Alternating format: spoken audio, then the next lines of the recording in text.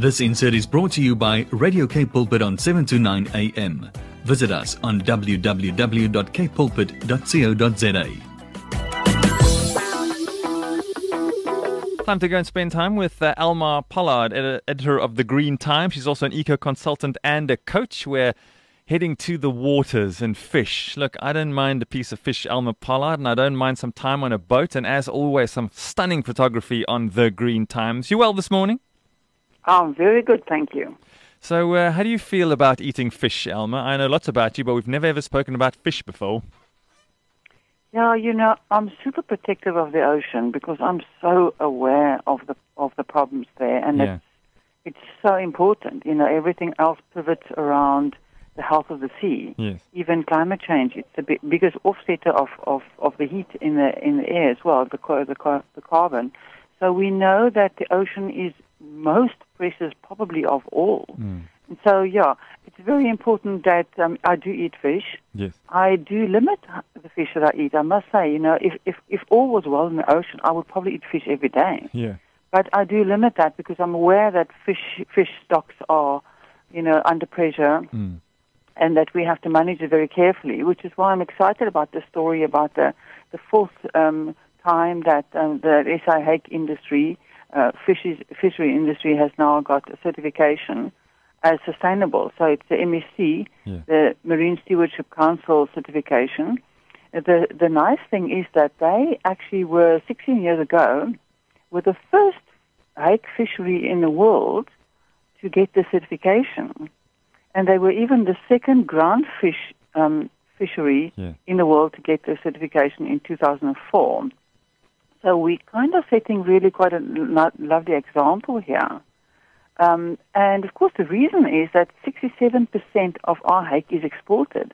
And the overseas consumers are super conscious of environmental sustainability. And they demand that they only get fish from sources that are sustainable. So that's the pressure that we get from kind of the first world where our food goes. And, that's the case with many of our environmental developments here. Organic wine is another example. It's a pressure from Europe, which is really great for me, of course, because it means we get the consciousness and the education also coming over to our country, and our environment benefits and our ocean benefits. And so they've had lots of benefits. I mean, for example, the fishing supplies, the stocks have improved over the 16 years. There are less interactions with seabirds because they also perish, and there's better handling of side catches. And then, of course, the drag nets are very destructive to the bottom of the ocean. And so they've also understanding better how to handle that better. There's some links in here. If you click on it, it's called benthic trawling. Yes. And benthic trawling is the bottom of the ocean. And there's some fantastic research that I've got here. If you click on it, it shows most beautiful photography of benthic trawling research that they have looked at very carefully so that they can manage the bycatches better and damage the bottom of the ocean less. And in that section, they also explain that I think it's 4.4% of the bottom of our ocean is where this is allowed. You can't just do it anywhere. There are very specific areas. And I would presume that they move those areas around as well so that areas can recover again. But it looks like it's definitely working. Elma, you've touched on how the certification works, but what is the benefit of it? Well, before we get to the benefit of it, what has been the recipe for success for being able to do this year after year after year for more than a decade? Well, I think it has to do with proper management. In other words, you can't just catch as much as you like. You can't just catch wherever you want. And it always gives the ocean enough chance to recover. So it's sustainability of the industry. Of course, it's in the interest of the industry as well that you don't wipe out your stocks because then it's the end of your business anyway. So it's just becoming conscious of how to do it in a way that benefits the ocean as well as the people who need fish, because fish is the most sought after protein in the world and unbelievably healthy, as we know as well. depending also again on the quality of the water, because the fish also consume what goes around in the ocean, and there we've got still lots of work to do. But yeah, we do catch 120,000 ton of hake per year, and it's a very nice system that's a combination of the Department of Forestry, Fisheries and Environment, and some academic institutions like UCT is involved. And so it's government and private working together, and in the end it generates 4.5 billion rand per year, and the total socio-economic benefits are 6.7 billion rand a year. It's a very important industry in South Africa. Yeah, and as a job provider, absolutely huge. And that's what makes this entire story so great, is that because of the success of this industry in South Africa, its longevity is obvious, and that means continued income, and you just said socio-economic contribution, that's huge, and job creation for the foreseeable future. It's currently 27,000 jobs, very important, small, middle, and big companies.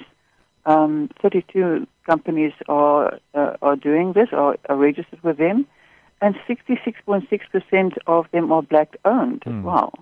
So, I mean, it's just a good example of how the future will work. Every industry will be sustainable, and then we will become more settled and balanced, and we don't have to have this continuous growth. Imagine if they said rather the way it was in the past. Every year you try to catch more and catch more and catch more. Well, eventually you wipe out the whole thing and your industry collapses.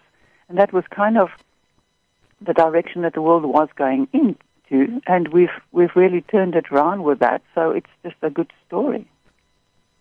Elma, I didn't realize it, but now I know, thanks to the Green Times. Today's World Wildlife Day. What celebrations are happening? Is there anything happening virtually this year that you're keeping your eye on? Oh, you know what? There will be lots happening, and I haven't even gone into all of that. I'm sure there's some things happening locally.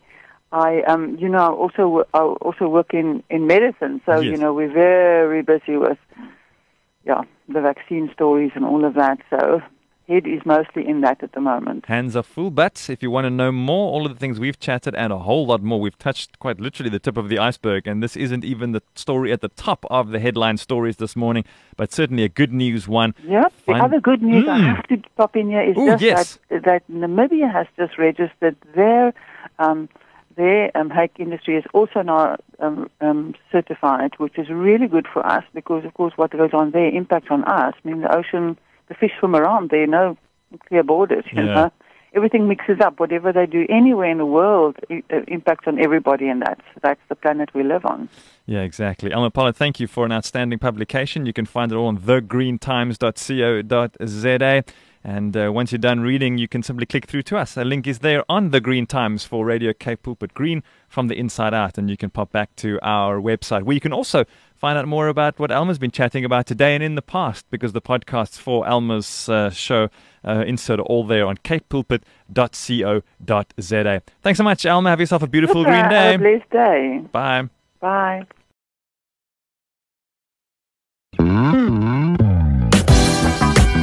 This insert was brought to you by Radio Cape Pulpit on 7 to 9 a.m. Visit us on www.capepulpit.co.za.